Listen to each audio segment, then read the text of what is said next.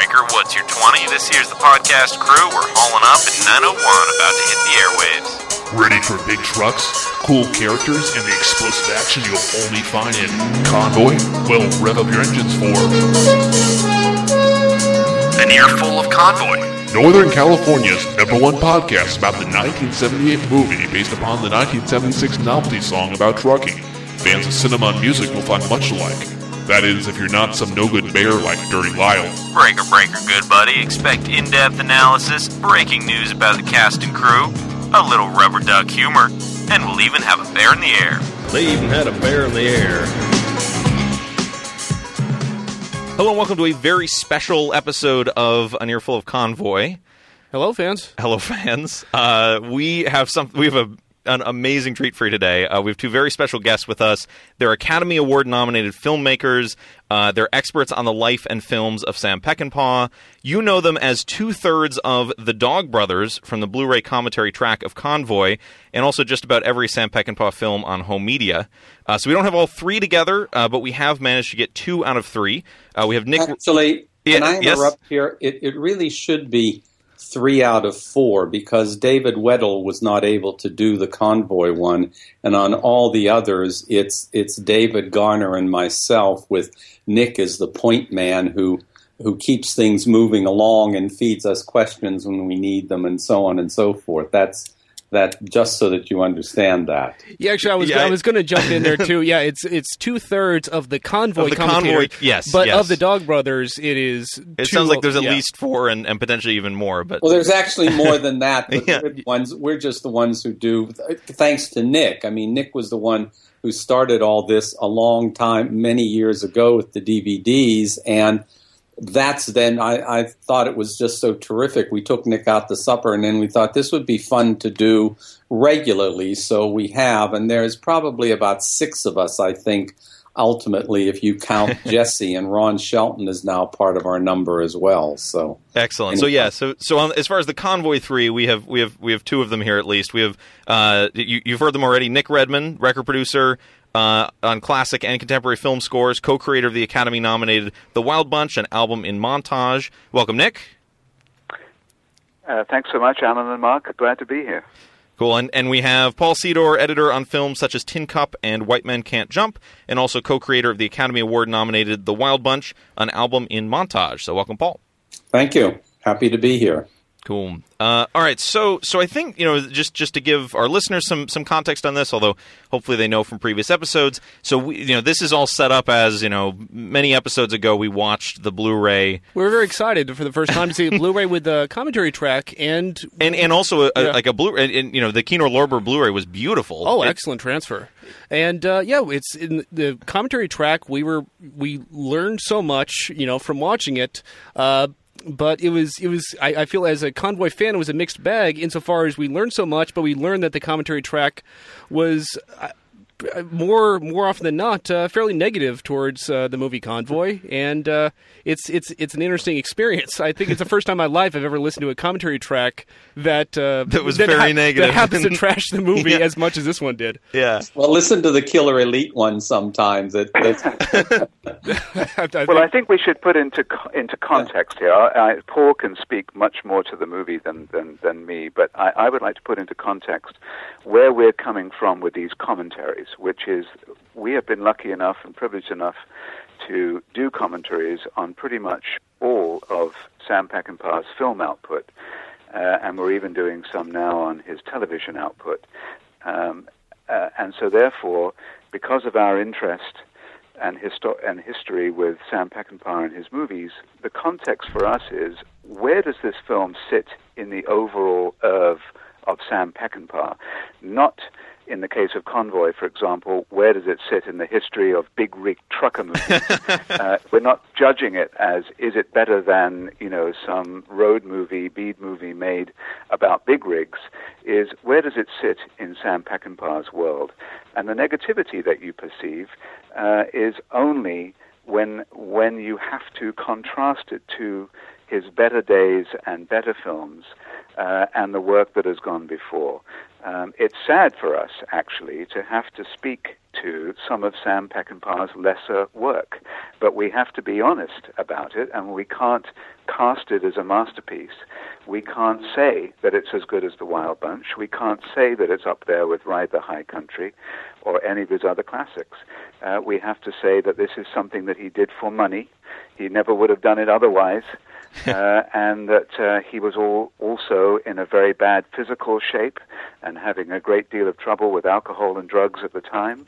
And the mess that is Convoy is a consequence of all of those situations and conditions of his life at that time. Yeah, I was going to say, Nick has just basically said everything that I wanted to say on that score as well, that it was... I mean, for example, the commentaries, for me at least, for this and Killer Elite, both of which we did for Nick's wonderful Twilight Time Blu-ray label, these were not commentaries that we particularly enjoyed doing. I mean, it's not something that I find. I mean, I will state this as strongly as possible. I mean, I think that Sam Peckinpah made one of the great artworks of the 20th century in The Wild Bunch. And when I say that, I mean right up there with The Rite of Spring and a novel or two by Faulkner and so forth. I could go on and on. I mean, and you have only to look at films in the wake of The Wild Bunch to see how pervasive, I mean, ubiquitous, really, the influence and importance of that work is. I mean, a word like seminal is probably overused, but in the case of The Wild Bunch, it literally does apply, and some of the other films, too, like Straw Dogs and so forth. So, Convoy, at least we look at Convoy that differently. I mean, I know one of Sam's friends. He's an actor who died not all that long ago, Robert Culp, who has written very eloquently of The Wild Bunch. And when he wrote about going to the Convoy screening, and he said when he left that Convoy screening, he actually broke down and wept. He was so it just hurt him so badly to see what he perceived as a genuinely great artist in that kind of decline. Now, having said that, I do want to say that there is a film critic. I think he is really one of the very best film critics writing these days, and has been for a very long time now. I mean, for the better part of over 30 years now. His name is Michael Strago. And Michael has written very enthusiastically about Convoy, very intelligently about it. I mean, I wish his review weren't buried in the vaults of the Herald Examiner from 1978 when Michael's review first came out. But he views it as a really happy-go-lucky ode to the raucous, rebellious, individualistic spirit of these guys working the Convoy. I mean, and he thinks that Sam plugged into a real kind of joyous but somewhat nihilistic. Well, nihilistic is perhaps the wrong word, but a joyous form of anarchy. And in one point in his review, Michael said, Peckinpah sees. I mean, he's in love with these guys' energy and their individualism and their colorfulness and all the rest of it. But because he's an artist, he also sees how crazy they really are. And the thing is, I'm actually mostly in agreement with Michael on that aspect of the film, and I probably should have said that or more of that as we were watching the film. I was surprised the last time I watched Convoy all the way through. I mean, it did surprise me how much of it held up and held together for about 2/3 of the way as a kind of good satire, and there's some political satire. And then what happens is the film, at least for me, goes so badly awry and off key. I mean, when all the truckers go to rescue Spider Mike from the jail, and you look at this kind of stuff, and I think, I'd be curious to get your guys' response to it. I mean, when they destroy that town, this isn't a town of fat cats who have lots of money and all the rest of it. I mean, you can tell these are poor people. These are trailer trash. I expect there's a lot of Hispanics in that town whose places would be destroyed. And of course, you get this destructo orgy that Sam gives you, and nobody gets hurt. So I have to say, compared to what Sam's films have always been about with their violence, I will freely confess I don't know how to interpret that scene, and I definitely don't enjoy it. And then as you move on in the film, where you get Ernest Borgnine suddenly getting very serious, we represent the law, and of course that's a line that comes right out of Harrigan in The Wild Bunch, except that here it's Ernest Borgnine, and so Sam is thinking, well, wait a minute, Ernie's one of us, he's one of the good guys.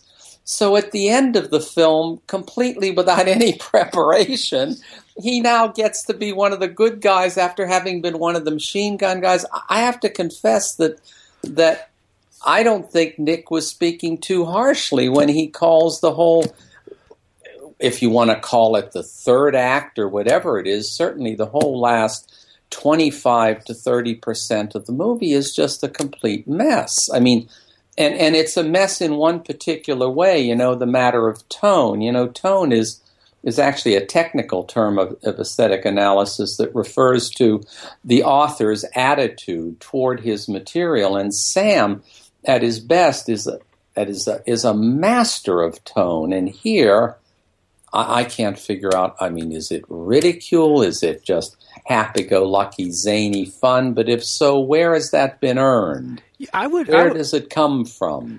I would jump in to say I completely agree on one level, but I think it overlooks another level. I think it's incompatible with the rest of his oeuvre, at least his most successful films, but it kind of creates a new thing. And I think I was reflecting upon these criticisms in the commentary track, and I kind of jumped into one conclusion I had, which is other films having something more of a dream logic, whereas this film has more of a cartoon logic, but it works within that context. And if I had to piece together what the overall meaning of this to me is, I think it shows the ability of these real people in a real world. It isn't a cartoon world, real people, but they embrace the possibility of exaggeration to find a new way of morality, a new set of morals, and through this lens of this heightened reality, they prove the dignity of their lives, and they somehow transcend their own lives. And I think at the end, when you see them somehow,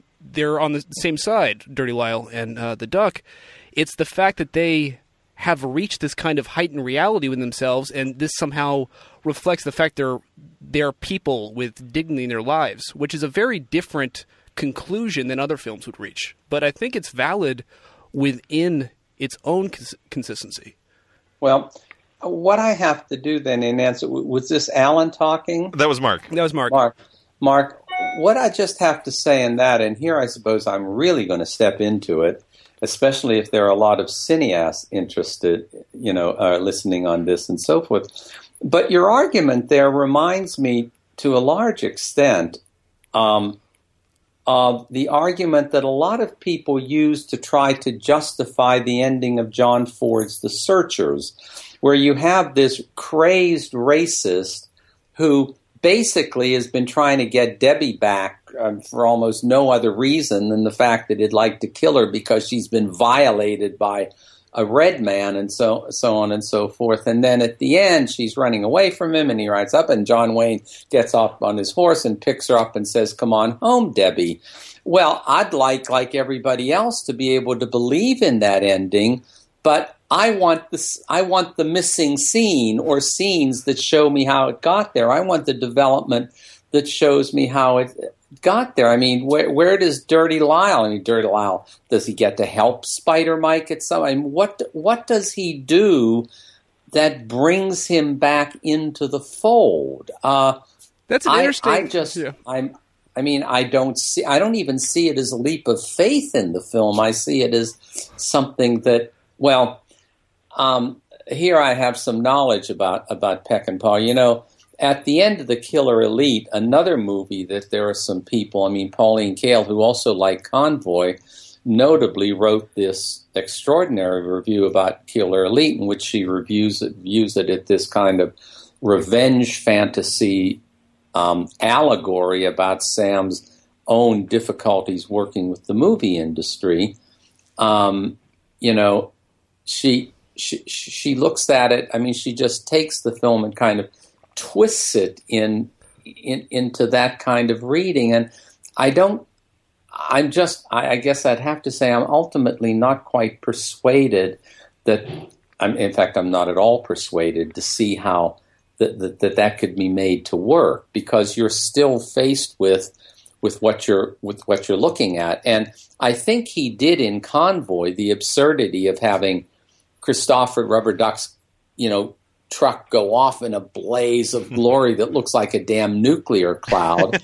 And then, wholly without any explanation, he turns up at the end in the Church of the Wayfaring Stranger. Well, in Pat Garrett and in The Killer Elite, one ending that he did do that I think was actually previewed is when they get on the boat at the end, Miller, the Bo Hopkins character, reappears on the boat after we've seen him been shot with absolutely no explanation or anything like that. It's sort of like Sam pissing on the movie, Sam showing his contempt for the material he's been given to do. And I feel a bit, I have to tell you, I feel a bit that way about the ending of Convoy, and when that happens in Convoy. I think it's an interesting reference you make to The Searchers, insofar as I feel they do what works in The Searchers. I think works similarly to Convoy in its sense of cartoon logic. I think it took me several watching The Searchers before it really, I think, resonated with me on an emotional level. I think the first couple of times watching it, I was struck by the lack of realism. I think the Mose character is problematic as being a very goofball. Problematic, he's absurd. And Ward Bond, in the middle of this thing, Ward Bond, of course, we have to put up with the japery of Ward Bond getting stuck in the ass with a sword and all. Yeah, it takes a while before to me at least, at a certain point, it is incompatible with itself in any reasonable way, but in a certain kind of absurd way, it all makes sense and is tonally. It does affect you, and I think the end of the movie, it is completely unearned, absolutely, that John Wayne picks up Natalie Wood and says, "Come back with me," but it breaks my heart every time, because it is the fact that it's unearned somehow, I think, works within its own sense of unreality. Well, Mark, I can tell you this, you are in good company with that, because basically Jean-Luc Godard says exactly the same thing about the ending of The Searchers, so you're in better company with him than you are with me. For me, I just look at it and say, well, okay, if you say so, but I'm going to find another bar, because I just don't believe this. That's interesting. I think actually we'll play a clip just of, I think, looking at the film in a, if it wasn't a Peckinpah film, how would it be perceived? And this is from your track. Let's play this clip. It's interesting to speculate, Garner, if this movie had just had, Alan Smithy's name to it. But the thing is, it might be talked about in a way as this strange, weird, sort of trucking movie that suggests and who is this guy? This is the only thing. But of course, because it's Peckinpah's name, the note you sound is, of course, as you rightfully should, of disappointment and all this and that. And there's you're talking about Pauline Kael earlier. I have the start of her review starts with, "Was Convoy punished because of the blood Peckinpah has made us look in the past?" And I think, in a sense, it is hard to overlook its strengths, or it becomes easy to look aside of its strengths. And actually, I think the particular weird successes of Convoy, if you look at the disappointment it stands within Peckinpah's oeuvre, which I think is a disappointing Peckinpah film. But as a film overall, or as a film that you were coming into without a breadth of knowledge about the other Peckinpah films. Or even if you do, but are able to put that aside in a weird way, or to just allow the kind of auteur moments of Peckinpah to inform it and elevate what is very detached in some ways, but you get these moments where this is Peckinpah, this is a master, and that's work. We have done a bunch of work in comparing the movie to the novelization, which actually the novelization we're assuming, maybe you can actually shed some light on this, but we're assuming the novelization came more directly out of the screenplay because it was also written by B.W.L. Norton, and it has some things that are incompatible that you seem to be from the earlier versions of the screenplay, right? And when we read the book, and the book is terrible. It's terrible in even in like it. It's everything. It goes at great length into these explanations about things that really require no explanation. And its focus is completely. It focuses on the wrong things in every way possible. In the commentary track, you speak of the fact that he wanted to elevate bad material, but he did not elevate this enough. I would say, considering how bad it was, I think he did an amazing job in being a script doctor of sorts. He fixed so many troublesome things about the original story. I haven't read. In fact, before this moment right now, I never knew there was a novelization of Convoy. Yeah, I don't know. It's possible to be able to. Norton wrote the novel as the treatment. I know that has been done in the past. I'm not sure exactly what the story is, but yeah, it came out. It came out after the film to the public. Does Rubber Duck die in the novel? Same thing happens. He's in the back of the bus. After the truck goes down. It is. The book opens the same way the movie was originally supposed to open, with the explosion. Which, as a prologue, and then the epilogue is his funeral. But yeah, it's. But it's. I mean, it's this nice proof point, at least for us looking at this, of sort of the book presents really terrible material in so many scenarios, and then you look at the movie and you see it strip out the bad material, focus on the good stuff, and actually make something really, like turn that into quality in a way that I don't think another director would have done. There's 70 pages or so of Dirty Lyle debasing himself with pratfalls that are completely omitted, and it's a much stronger arc for it. Right. Yeah. Well, isn't that true? Isn't it true, Paul, that the editor of this film had a lot to do with the shaping of the material? Because Sam had left the scene right long before the film was finished. See, I've never gotten into it that much at the time, and of course I should have, but I didn't. In fact, I was at that screening where Culp was, as a matter of fact. And Garth and Sam both. Garth Craven was the original editor, but they shot something like 750,000 feet of film on it. And it was at that screening that Sam was let go. That was the screening. It was just a small thing at Goldwyn Studios for a few of us.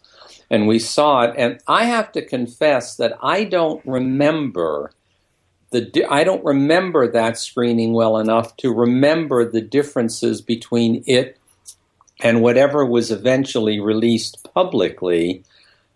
But Garth was still on it at that time, and I don't remember that the differences were that great. And then Graham Clifford came in, and Graham actually worked a bit with Sam on it, but I'm led to understand. I mean, I don't think that there were huge changes. I think what happened was it was probably just pulled together a bit more and maybe tightened and so forth. But I can't speak knowledgeably about it, Nick. And one of these times it would be fun to talk with Garth about it.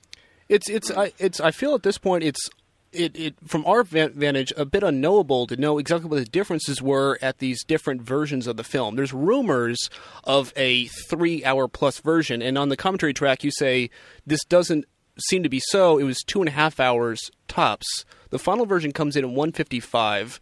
There's some knowledge of deleted scenes that were filmed. There is scripts of these, but there's no footage that exists. And these scenes are minor scenes. There's a scene where Pigpen gets in with a young girl who accuses him of rape. It's I think stronger for that being admitted. There's a scene with the Texas governor, which doesn't seem to add much.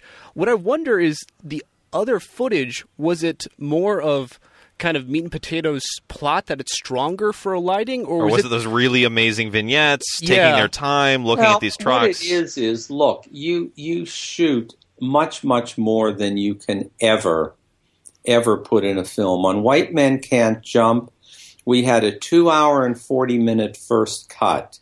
And believe me, it did not drag. There was a lot of good stuff in that, but you can't release a 2-hour and 40-minute comedy. I mean, Mozart to the contrary. I personally think Così fan tutte goes on way too long for what is essentially a drawing room comedy, glorious music and all.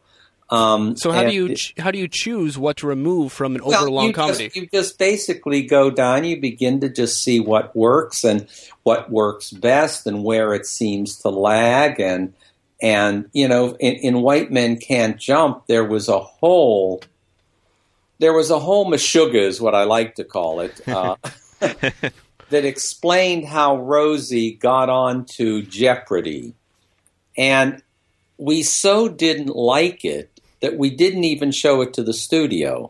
And so when Joe Ross saw it, he said, "So okay, how does Rosie get on to Jeopardy?" And Ron said, "I have an idea for a scene.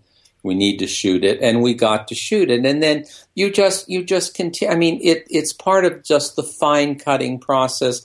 There were a few other subplots. There was a whole set of characters we lost from White Men Can't Jump, and also I can go Tin Cup, for example. There's when Tin Cup destroys all of his golf clubs. Do you ever wonder what he goes to the Open with? Well, there's a whole long plot that shows us how he got them back. Cut. I mean, you just so that's how it works. And Sam was ruthless about this kind of stuff. I mean, there rarely was anybody, ever a director, more ruthless with his own material than Sam was with his. So I think a lot of that stuff that got cut out, was Sam's doing. Plus, well, if you like the movie, you're okay with this, and if you don't, then you don't, or whatever. But Nick is right. I mean, Sam was really in major cocaine mode on this film, and Chris was drinking. I mean, you read Michael Dealey's book, and you'll see part of the. He calls it Peckinpah Convoy and the Blizzard of Cocaine, and and Chris was on. If you remember, Paul, Chris was on the wagon by this time, and that's why he couldn't relate to Peckinpah anymore. Yeah, they'd had a great relationship on Pat Garrett, and even in the little vignette that he does in Bring Me the Head of Alfredo Garcia when he was drinking. But by the time Convoy was made, Chris was on the wagon. Well, see, I don't know about that, because no longer could relate to Peckinpah at all. Dealey talks about his drinking, though, on Convoy, about Christopherson's drinking, or maybe it was the cocaine, but he attributes some of the delays to Christopherson as much as he does to Sam. Yes, and I knew that Michael Dealey did do that in his book, but those are the sort of conflicting Rashomon-type points of view that we often deal with in these situations where people remember things differently. Yeah, there's a line in the film where Chris Christopherson says, there's a, I forget what the setup is, but it's a Melissa offers him a beer. Melissa offers him a beer, and Rubber Duck's response is, "No, I'm on the wagon." And I think that you had said in the commentary that's an allusion to, or that was him, making an allusion to the fact Chris Christopherson was on the wagon at the time. Although who knows if it's from the entirety of the shooting. Right. That does actually. That reminds me of. There's another thing we've been trying to puzzle out that we've done a decent amount of research around and even actually contacted Chris Christopherson's publicist about. There's an odd line where he refers to fish costumes.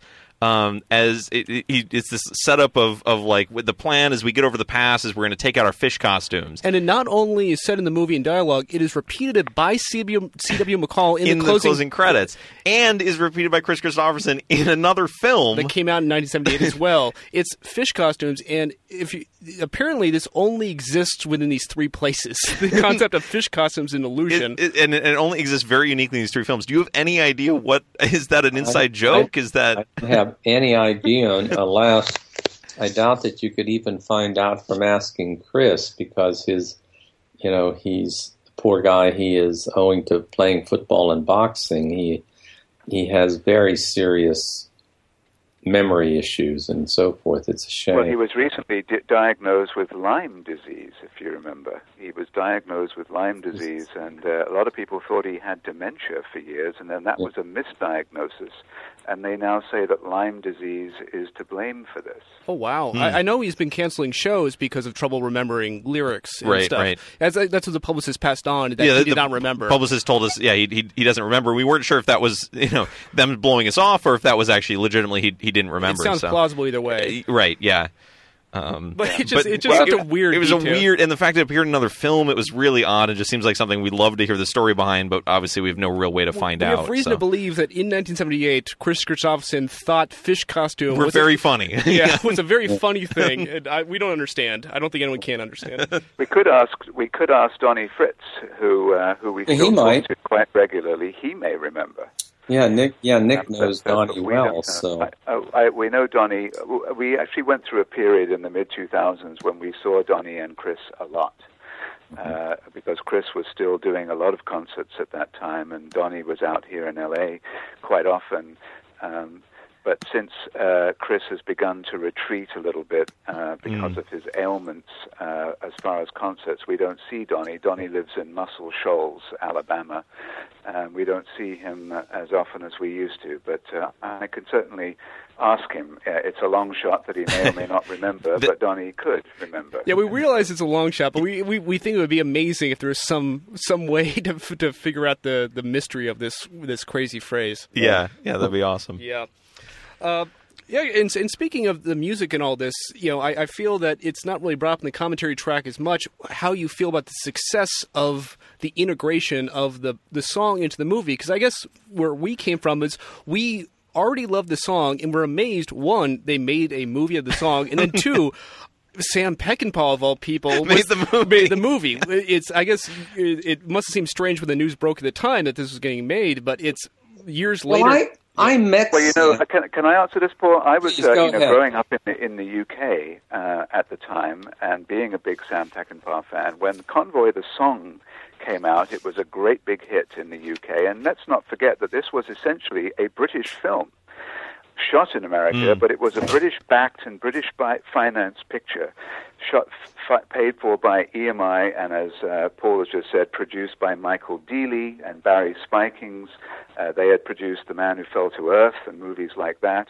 They were Brits that liked to make films in America. And so because the song had been such a big hit in the UK, I think it was logical that they thought, is there a way to turn this into an idea where you can make a film about big rig trucks, flying around America? And don't forget that this was the period in the mid-70s when you had films like Smokey and the Bandit, lots and lots of Southern-based car crash movies. This was a period where you could make a film that was essentially one long chase from beginning to end for 2 hours, with plenty of spectacular crashes and things. Now, the idea of getting Sam Peckinpah involved in this was obviously a commercial one. Sam was looking for work. He was going through a very, very hard time at the time. He wasn't very well outside of his other problems. And I think he would jump at any opportunity. And this one, it would seem on the surface to be something that would be a Sam Peckinpah kind of movie. It's very American. It's about an American subculture, and he was always very good, I think, at looking at the underbelly kind of American life. It embodied a lot of his themes and interests, which is, the wide open spaces, groups of people being both unified and disunified, warring factions coming together, trying to find some kind of unity at the end. I think he saw it as a Western with great big trucks instead of horses. And there's no question that he would have elevated whatever flimsy material they began with. Because he couldn't help himself. When you're that good as he was in his cups, in his prime, no matter how shot your mind becomes, there's some kind of DNA, some synapse, some mind memory that would always tell him how you could better shape the script, how you could better make it work. But I think what Paul and I have often had to come to terms with over the years with our love and appreciation of Peckinpah's work is that he would start off gung-ho about a project. He would throw himself into it. He would be all excited about it. He would be completely on board until that point when he wasn't on board anymore. And when he wasn't on board, the thing went to hell. It happened film after film in his later period. He just either simply lost interest, or he just didn't give a shit, or he didn't like the producers. He would invent enemies that he had to fight with that would always somehow conspire against him to finish the masterwork that was being planned. And I think he shot himself in the foot time after time like this. But you certainly think about the genesis of this project, and being a young person living in London at the time in 1978, I went to see Convoy because it was a Sam Peckinpah film. I wouldn't have gone to see it if it was directed by Hal Needham. I wouldn't have cared. But it was a Sam Peckinpah film, and at that time, as the Peckinpah films were getting fewer and further between, you glommed onto a Peckinpah picture, and as a young fan, you make excuses for it. You see in it all of the things that you think make up a good Peckinpah film, and you like to try to find ways to excuse the things that don't work. And of course, you don't know much about him as a person at the time. I knew virtually nothing. Paul's book hadn't come out in 1978. There was very little literature on Sam Peckinpah. You couldn't research him in the way that you can now with more than 40 books on the market about him. He's become, in recent years, someone who has been completely rebuilt in the mind of cineasts, but at that time, he was kind of, he was passing away, both literally and figuratively. So as a young fan, you glom onto what's good and you make excuses for what's not good. And then as you get older, while your love for the overall continues, you get much more, you cringe more when you see certain things. You cringe at the things that you now see don't work. And you can't understand why he would sort of chuck in the towel film after film. He wouldn't see the project through to the end. He didn't care enough. That's the God-honest truth about Peckinpah when you get right down to it. He may have at one time cared, but by the end he didn't. And his work really suffered for it, and his legacy has suffered for it, even though there are many of us who have tried to do what we can to keep his work alive in the public eye because it deserves to be seen. That brings me back to something you were talking earlier about the effect of his cocaine abuse during this, and there's something you say on the commentary track saying the cocaine seemed to give the movie a coherence it did not have. And I think we have a responsive source to that, which is giving the movie a very close reading and almost... you almost call it paranoid. Microscopic reading, yeah. It seems like this might be uncannily what it is like to have the overstimulation of cocaine abuse, and you start to see small inner structures, a deep inner consistency that you would never experience in a first viewing. There are so many details that are weirdly consistent that don't need to be. They don't help the film work as a whole, but they make it strangely work on the level of inner structure for whatever that means. I don't actually know that I think that's all that strange, except that the workings of really great artists and genius. I mean, that's something that Sam has always been really good at. It's what we speak of. It's what everybody speaks of when they call him a poet, that his films, his classic films hold together beautifully as narratives, but there is also a whole poetic substructure or superstructure, whatever metaphor in that you want to use that keeps them all together. You could take the opening image of the ants and the scorpions in The Wild Bunch and just see how that is ramified, how that is developed through the entire film. And before Convoy, he had finished he had finished making, I think, a remarkable film. I don't agree with Nick's assessment that in film after film he seemed not to care. He cared very much, for example, in Cross of Iron. I think he ceased to care in Killer Elite. That's absolutely true. But Killer Elite he did because he thought he'd have a lot of trouble getting Alfredo Garcia through. And when he delivered Alfredo Garcia, they said, "Would you like to take a look at this script for us?" Mm-hmm.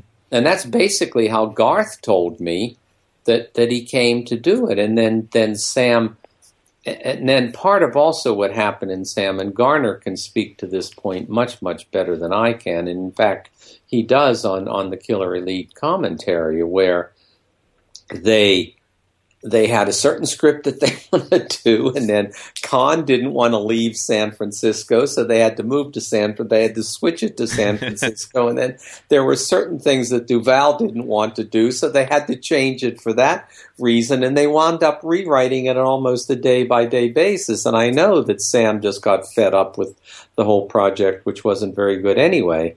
But this whole kind of poetic logic that you're talking about, it functions beautifully in Cross of Iron, and if I ever write about it, I will try to.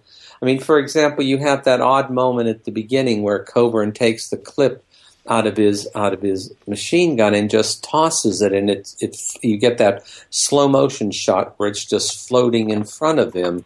And then the boy in the dream sequence tosses the harmonica to him, and the two images link up in your mind. I mean, I don't know exactly what they mean or how to interpret it, but you make the linkage. Well, there's a lot of that goes on in Convoy because coked up or not, and keep in mind, one big difference between Cross of Iron and Convoy is that he didn't have any cocaine on Cross of Iron. Right, yeah, alcohol instead, which you said in the commentary seemed to actually be beneficial. Plus, I'd like to pick up on something Nick said. I've only been able to watch one Smokey and the Bandit type movie. I haven't even been able to watch it all the way through. I watched as much of it as I could, and of course it was so stupid and trashy and all the rest of it. So I would like to say that egregious and unrealized and sloppy and so forth as parts, or as some would say, much of Convoy is, the reality is that, and here we're kind of speaking out of both sides of our mouths, Sam does elevate the genre in Convoy. He just doesn't elevate it enough. And so he's sort of damned if he does and damned if he doesn't. But that, I think that does have to be said, that in part what we are responding to is what we know that he can do, and it isn't that he didn't do any of this in Convoy, he simply did it partially or fitfully or without the kind of sustained concentration that you find in his best work. I mean, the last time my wife and I actually sat down and watched Convoy, and I have to confess, for much of its length, I had a good time with it. I think once the Convoy gets on the road, I mean, I didn't care. I don't personally care for the fight in the diner because it's overdone. And by the way, in case you're not familiar, that is completely added from the original treatment. There was no fight in B.W. Norton's original treatment of the scene, which is kind of interesting. That's out of whole cloth. And so I mean, the interesting, like from our perspective of watching it 5 minutes at a time, we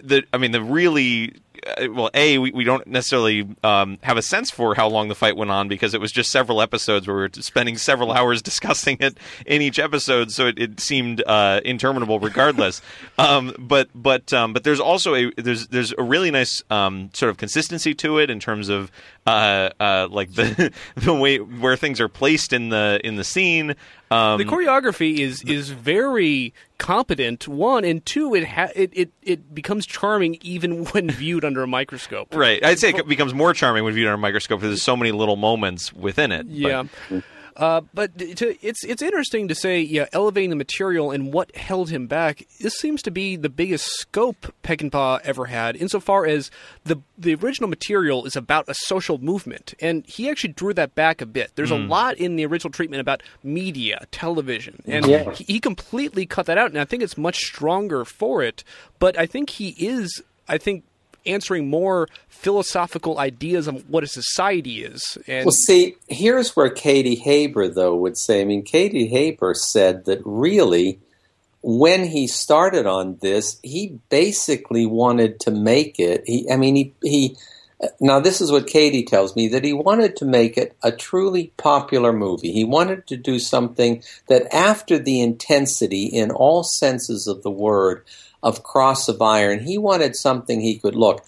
Let's have fun with this film. Let's make a kind of folk tale and so on and so forth. And then apparently Chris got into the act with, look, this could be an existential statement. And this could be his. And so what you have is the movie, I think, that Michael Schrago at its best is talking about this kind of, what did Pauline say, a happy-go-lucky ode to truckers and so on and so forth. And Michael said, he just loves this free-spirited anarchy and so forth. And yes, when the film does that, I think it's awfully good and doesn't get too broad. And I think there are places where it just gets too damn broad in its burlesquing of the cops and all of that. But and for me at least, I could take much more of the truckers. I want much more of the Madge Sinclair character, for instance.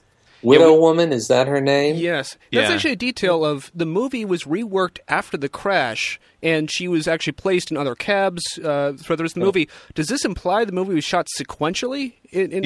So that was something we learned from the commentary. So thank you for that. That crash was real. That's why it happened. The crash, in fact, was obviously real. And one of the reasons it's real is that Peckinpah didn't capture it in slow motion. Right. That slow motion. If that thing had been real, he'd have covered it, 14 ways from every Sunday, and so that it was. And so once that happened, then they have to put her onto another truck. Now, in something like this, so long as you aren't losing and gaining characters, you could do a lot of shuffling around, and you don't necessarily know where in the convoy, you're going to be. And I also think that he did. The things that the movie is quite wonderful about is the big scale of the truckers and all that. There are some shots in this movie where you see the convoy extending so far. And a lot of directors wouldn't have lost that opportunity, but there's a special magic always in the way that Peckinpah shoots. Stanley Kaufman, who just hated the film, he said, go to see it for the first minute. Look at the way he takes just an empty road in the desert and some trucks and makes a perfect piece of poetry out of it for about a minute. The first minute is amazing. And it's interesting too when you get in. I feel that there's a chasm between, I think, the kind of corniness of the Smokey and the Bandit kind of tone, and to take a step back to the original C.W. McCall song.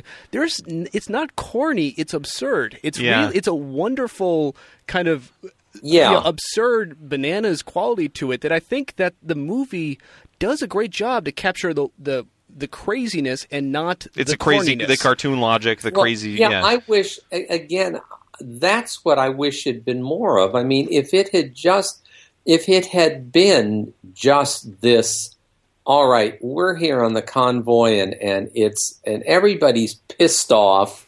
And, as Pauline Kael says, they're just pissed off. They don't know what they want. Right. Like that. That's very clear. Yeah. This is a time just to blow off steam. We've been making connections to the Trump movement and just kind of the vague anger in just every direction. It seems to be you can draw connections between these movements. And there's also weird details like the sort of, Sam was a committed liberal Democrat, as he was fond of saying. And that's what's so interesting is the movie. The weird anti-union aspect of the movie is a really weird contrast to that. Almost pro-anarchy, libertarian authoritarian, wild rightist in some ways too. It's odd. It's a weird mix of ideals that is almost. I mean, it feels chaotic. It's a chaotic mix of ideals, but it also kind of meshes with what we were saying from the original song. You've got that bizarre, not entirely moving in one direction or another, just absurdity. And to talk about the town at the end, Alvarez, Texas, it's destroyed simply because it simply supports some sort of law and order, and it's razed to the ground for supporting a sheriff. It has, which is a strange conclusion to reach. Right. I don't know if any that was felt by anyone, but here again, it's as Michael Strago said. Sam responds to their energy. He responds to their. Michael said, it finds him in a much less nihilistic mode, that the movie is filled with a lot of great good humor. And I think it is filled with that. And it's also filled with what, for want of a better word, I guess, I can only call a kind of confused anarchy. And when I say confused anarchy, what I mean is that when the Wild Bunch go back to get Angel and the entire village is kind of brought down, if you will, and you do get the sense that there is a world here that has just become so mired in its own corruption that all you can do is wipe it clean.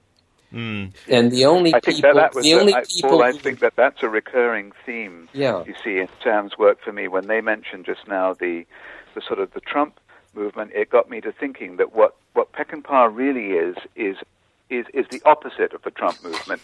He is anti-authoritarian. The Trump movement are people looking for a fascist leader to take them to the promised land. But what Peckinpah is about anti-authoritarianism, bringing down something that's rotten or wrong and replacing it, albeit after a period of anarchy, with something that hopefully would be better. But and Christopherson says, I'm not leading them, I'm just in front of them. And when they try to make him a leader, he just says, "Fuck off, bugger off." Exactly. I'm just my own man. A very good friend of mine who alas passed away several years ago. He was a Stephen Crane scholar before he left academia to become a lawyer, and his name was Henry Binder, and he prepared the correct version of the Red Badge of Courage. But we were watching Convoy, and he said, "Paul, I got to tell you something. One thing that Peckinpah, Hemingway, Faulkner, and Huston, I think he said, meaning John Huston, all have in common is they all hate fascism." And it is true. I think that they do. And if somehow or another this film had gotten less sort of, well, I think the only term you could use for the end of it gets to be a kind of pretentiousness. When the film is the happy-go-lucky ode to truckers and all that, and you're seeing them in all their flawed or whatever it is or limited kind of glory, but then toward the end you get the feeling that he's starting to want to try to make a statement. And it's hard to piece together what that statement is. Yeah, exactly. Then try to figure out what it is. Well, Katie Haber said it was originally going to be kind of like the song, like a modern latter-day yarn. The song isn't coherent, too. The song is, in a way, it's absurd. They're just going to run their trucks into the ocean in a suicidal frenzy. Yeah. So here's a question for you. In what ways, what would the movie have done to have fixed it? What would you do to recommend to fix Convoy? Or can it be fixed? Well, you're limited to some extent by what you shoot, but I simply would have rewritten the whole Dirty Lyle part of it. Either Dirty Lyle is the antagonist, or he's the antagonist who comes over to our side, or somehow or another in this duel between the two of them, they reach a truce, because whatever else I mean, you can think of a number of ways to end it. Okay, they're the last of the independents, so all the other guys go off and they're placated. They join unions. They are, in effect, bought off. Now, bought off the way I think society should be bought off. I mean, unless we're all insane and we don't want to live together, they're bought off in the sense that, yeah, we've joined a union. We got what I want. Our lives are better. And meanwhile, God's in heaven and all's well on earth. And meanwhile, you have Dirty Lyle and Christopherson going off in however they reconcile their differences or their antagonism, they realize that they are the last of the independents. To me, yeah, that's one way. I mean, you can, your imagination could run wild in ways to do this. Yeah, to me, Rubber Duck is a Bugs Bunny to Dirty Lyle's Elmer Fudd, and they need each other in a certain sense. And I think Roadrunner, and yes, I guess it's I think it's them versus, I think, the people in the movie who cease to really come to life in an exaggerated sense. You look at Walter Kelly's federal agent, he's a wimp of a character, and there's all these wimps of characters, and they're the true losers of the movie. And I think that's the dichotomy I feel the film ultimately draws. Yeah, the smart, in the know, independent individuals versus the sort of, buffoonish society that, But they refuse to live in a way. Right. Well, yeah, they may refuse to do all of that and so forth, but on the other hand, Sam Peckinpah has been far more truthful in other films about what the kind of integrity that Duck or Lyle, if they have it, eventually entails. I mean, look at the way everything falls apart. I mean, everything is just left disintegrated and in pieces. What? There's at the end of Pat Garrett and Billy the Kid. At the end of the Wild Bunch, it disintegrates and in this massive conflagration. But then also at that point in his life, new life and hope grows out of the ashes. It begins to rise again from the ashes. In Ride the High Country, yes, the old man dies, the old marshal dies, but there's a younger generation that is going to follow in him and at least remember his values if they don't get to live them themselves. In Cross of Iron, you just get kind of an ultimate war film. Yeah, they're all going to go off and die, and meanwhile they're going to prepare for the next war unless the new Germany with David Warner. But I think when he sends David Warner off, David Warner almost looks like a cripple when he's loaded into the Jeep and told to drive off. So,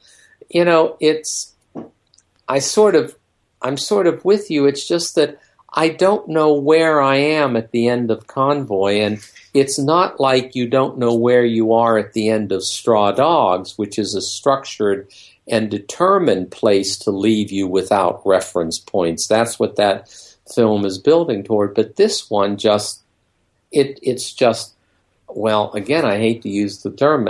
For me, it's a mess because I can't figure out any way of articulating what that's meant to be, except we all go off in the bus like Ken Kesey or hippies or that kind of stuff. It has a sense of grace. In his previous films, the idea when you compromise your morals, you suffer for it, and people live in a kind of fugue state of suffering for the fact that they have compromised themselves. Here, there's an immediate grace. People are compromised, but they're redeemed immediately. And it, in a way, is cheap, but then again, it's just a different set of morals. It's that cartoonish set of morals that, yeah. Yeah. Here's a question for you. Would you have found... Well, it ends with the old couple finally kissing one another. At the end of the credits. The true heroes of the movie. Here's a question for you. This is, I think, not really a conceptual fix, but something I would have found the movie much more watchable if instead of Ally McGraw, who remains completely vestigial, completely unused to the movie, if it was Cassie Yates in the role of the woman in the truck, would the movie have worked? Well, as far as I'm concerned, in those days, you could have put any Cassie Yates in anything, it would have worked. Sam told me that I thought when I saw Convoy that Ally looked absolutely fantastic. And I talked with Sam about her, and he said, to the end of his days, one of the last conversations Sam and I ever had, he defended Allie in The Getaway. But he said he felt she was all wrong for this one once they got. Whereas Cassie Yates is so sweet. I mean, when she wraps herself up in that bow, I mean, it's perhaps my favorite part. I mean, she looks so pathetic and needy at that point. I mean, all she wants is to get laid by this guy who doesn't really give a shit about her. In the pathetic back of this truck, that's her life. But I think it would have been better. I think it would have been very different. I mean, part of what Ali MacGraw does in that film, however you feel about her, is she brings a whole different culture to that film, and that sort of clashing is what Sam's work is all about. I'm not sure that. Well, I know Cassie Yates is such a good actor; she probably could have done whatever you wanted her. There's a line in Cale's review where it says that Chris Christopherson mostly ignores Ali MacGraw, and he's better for it. Which is, I think it really is she is completely ignored through the movie, which is probably a benefit. Yeah, she plays wonderfully off of McQueen in The Getaway, whereas here there isn't the expected dynamic. In fact, you have the setup of this idea they redeem each other, and they don't. Not at all. No, they don't. They just don't. Yeah. I mean, once again, it's one of those things. They just don't seem to know what to do with her, and whether there was. I haven't read the screenplays, so whether there was rewriting when they saw the attitude and manner that was being brought to her, I can't answer those questions because I haven't made a study of Convoy. The Cassie Yates character, Violet, in the original treatment was a villain of sorts. She aids and abets Dirty Lyle, helps him get out of handcuffs, and hates Rubber Duck for it.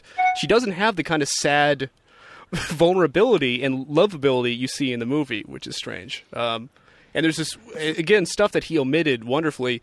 There's this interminable thing about his birthday that goes through the book. Yeah. In the book, that's a game they play. Violet and Rubber Duck pretend it's his birthday. It's very odd. It's very odd. All right. Well, we should probably wrap it up. This has been a really great discussion. So thank you so much. I got to say, guys, thank you very much because I come away from this thinking I certainly do have to take another look or 4 or 5 at Convoy because I'm impressed by how attentive you've been to it. That's what we were hoping for. So that's excellent. Actually, it's impossible to call it a successful Peckinpah film, but it is not a movie without interest. It is a fascinating piece of film. And I would like to say that the ultimate tragedy, maybe, of Convoy is that it was a successful film, reputed to be Peckinpah's biggest hit, and yet the tragedy was it didn't help him at all. Yeah. He went into an immediate sort of decline with his health right after it. And he made only one more feature film, Osterman Weekend, which was almost 5 years after Convoy came out. And so what could have been a renaissance for Peckinpah after Convoy, particularly with its success, especially in Europe and in foreign territories. I'm not quite sure how successful it was in the U.S., but overseas it was pretty big. But it did not do anything for him. In China, it was so popular they had to start showings at 5:00 in the morning, and they had people lining up for them.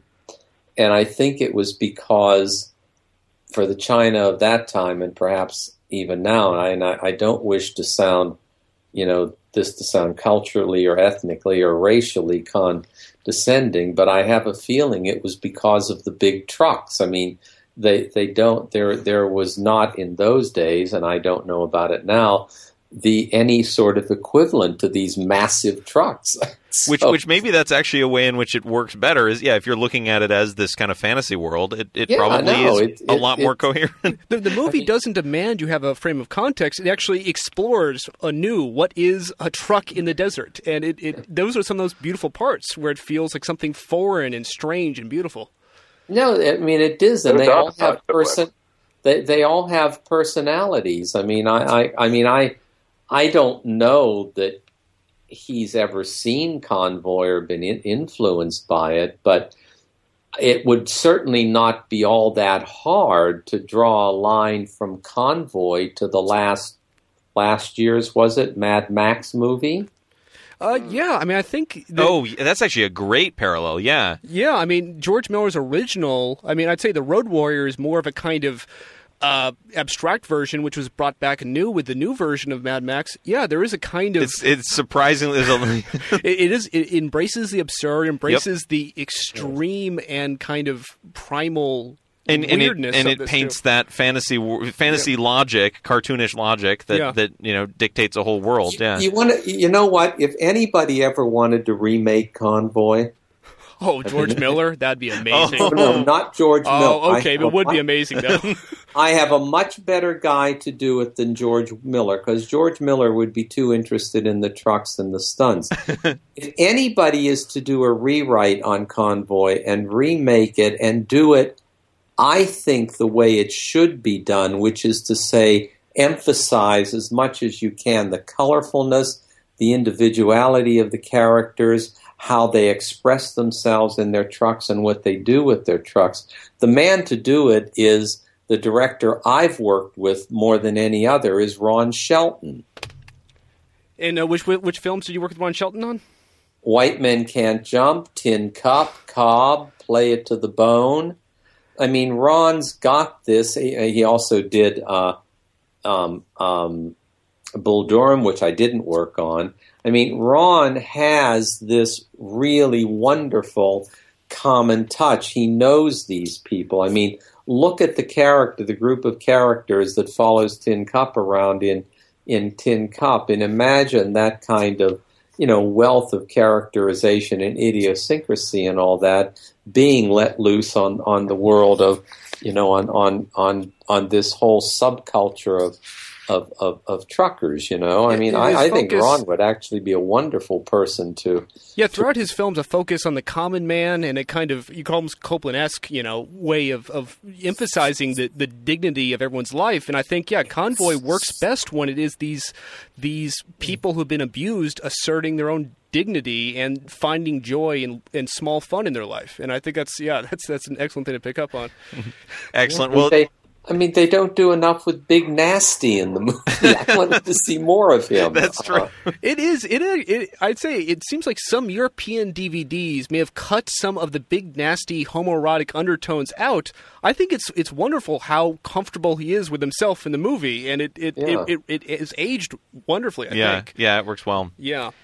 Excellent. Well, this has been really great. Thank you so much for joining us. We definitely do hope you take another look at Convoy. We have 20 hours of podcasts there if you'd like to. All right. To listen through them and get. And I think to talk about the formalities, I think for making a wonderful time today and having this discussion, I think do we bury? I think we're going to bury our feud. Yes. Well, thank you so kindly. This has been great fun. It has been very illuminating. It has been fun. It has been. Thank you so much, Alan and Mark. It has been very enjoyable. We didn't know what to expect. We're used to taking it on the chin and being criticized for our crimes over the years. So we didn't know if we were going to be browbeaten or not, but you've made it a very enjoyable experience. So we appreciate and if Nick ever redoes Convoy in another Blu-ray thing, then maybe we should have a 4 or 5-way discussion here. Oh, of course. We should be so honored. Yeah, that would be incredible. Thank you so much, and have a good day. Bye-bye. Okay, you too. Breaker, what's your 20? This here's the podcast crew. We're hauling up at 9:01, about to hit the airwaves. Ready for big trucks, cool characters, and the explosive action you'll only find in Convoy? Well, rev up your engines for An Earful of Convoy, Northern California's #1 podcast about the 1978 movie based upon the 1976 novelty song about trucking. Fans of cinema and music will find much to like. That is, if you're not some no-good bear like Dirty Lyle. Breaker, good buddy. Expect in-depth analysis, breaking news about the cast and crew, a little rubber duck humor, and we'll even have a bear in the air. They even had a bear in the air.